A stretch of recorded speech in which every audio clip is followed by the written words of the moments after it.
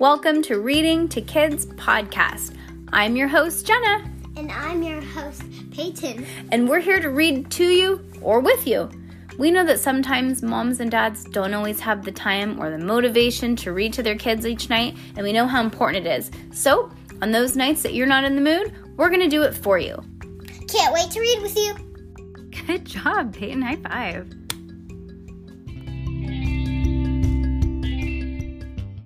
Okay, last chapter. Judy Moody, Book 8, Chapter 12. Gladitude. One whole week had to go by before Judy Moody got to go to college with her class. The whole week took about a year. At last, it was time when Class 3T got to go to college. Their first stop was to the math lab.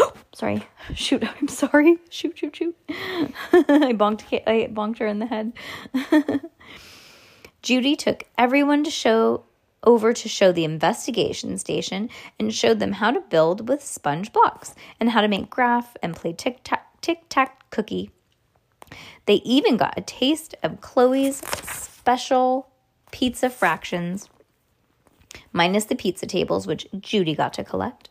Then Chloe passed out poster boards. Everyone got to spread it all over the floor and make their own very board games.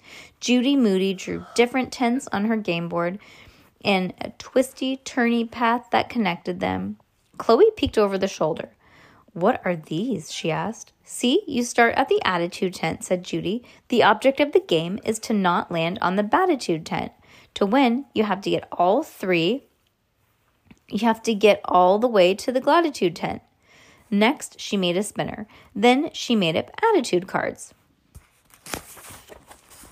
"See, bad stuff can happen to you along the way," said Judy, "but it all depends on your attitude. If you pick a bad attitude card, you have to go to the batitude tent. If you pick a good attitude card, you get to skip way ahead. 3 good attitude cards and you win a peace prize." "Rad," said Chloe. "See," said Judy, "in Judy Moody Game of Life, it's all about attitude."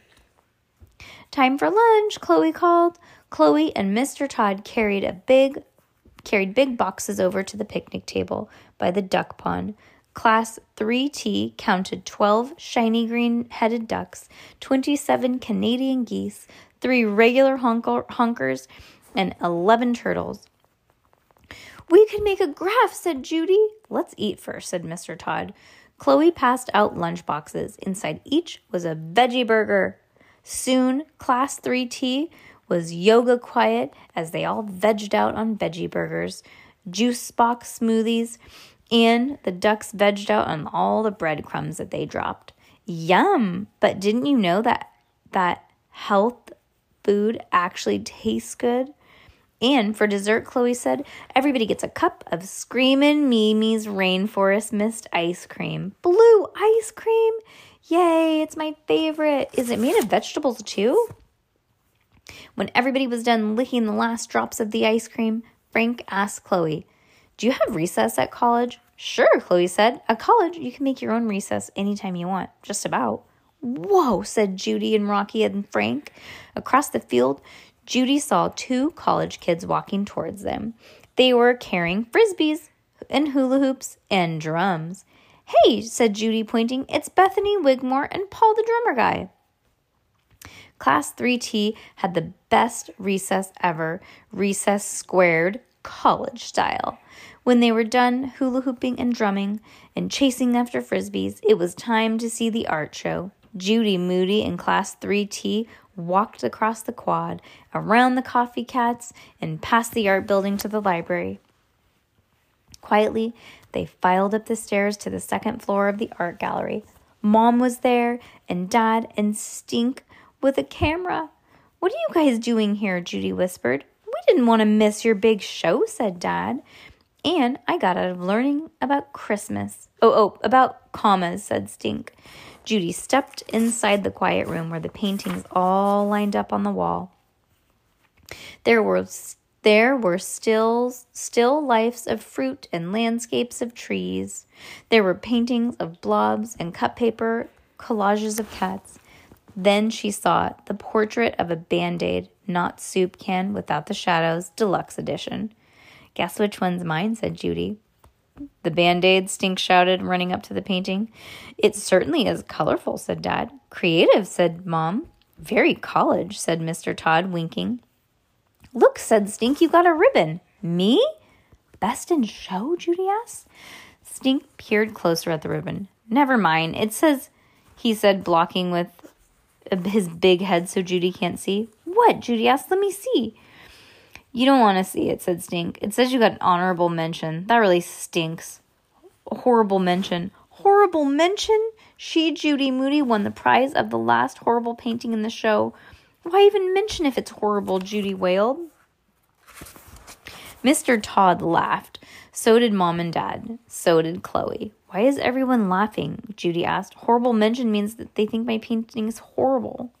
It's an honorable mention, Chloe said. Honorable mention sounds way better than horrible mention. That's good, right? Said Judy. Stink moved closer so Judy could see. Wicked good, said Chloe. It means that your painting was so rad that they thought they should honor it with a big fat ribbon. Sick, awesome. Let's stand next to your painting so we can get a big picture, said Mom. Everybody crowded around Judy, and the library lady snapped a picture on Stink's camera. Let me see, said Judy. She peered at the image on the camera. Next to her and all around her were Kate and Richard and Stink and Rocky and Frank and Jessica and the rest of Class 3T, Professor Todd, and even Chloe. Even the peeps, Bethany Wigmore and Paul the drummer. In this very center, right in the front of the not-so-horrible mention painting, stood Judy herself, smiling from ear to ear. If that picture was a painting, she, Judy Moody, would give it a name. Portrait of the artist with the rinse, the professor, the college tutor, a few peeps, and the geck with shadows, deluxe edition. It was only a split second with 1/16th of a minute and a giga flip-flop moment in Judy's own personal game of life, but it felt so big. She, Judy Moody, was filled with a gratitude. A ratitude. Aw, that is just so totes adorbs. Pretty cool. Pretty cool. Cool. Bong. Can you put this very neatly on top of your other Judy Moody books? We're packing. Right there. Thank you. And oh my gosh, we have been packing like crazy. Huh, Pepe? Yeah. Man, packing's exhausting. I know, right? And do you remember the town that we're moving to?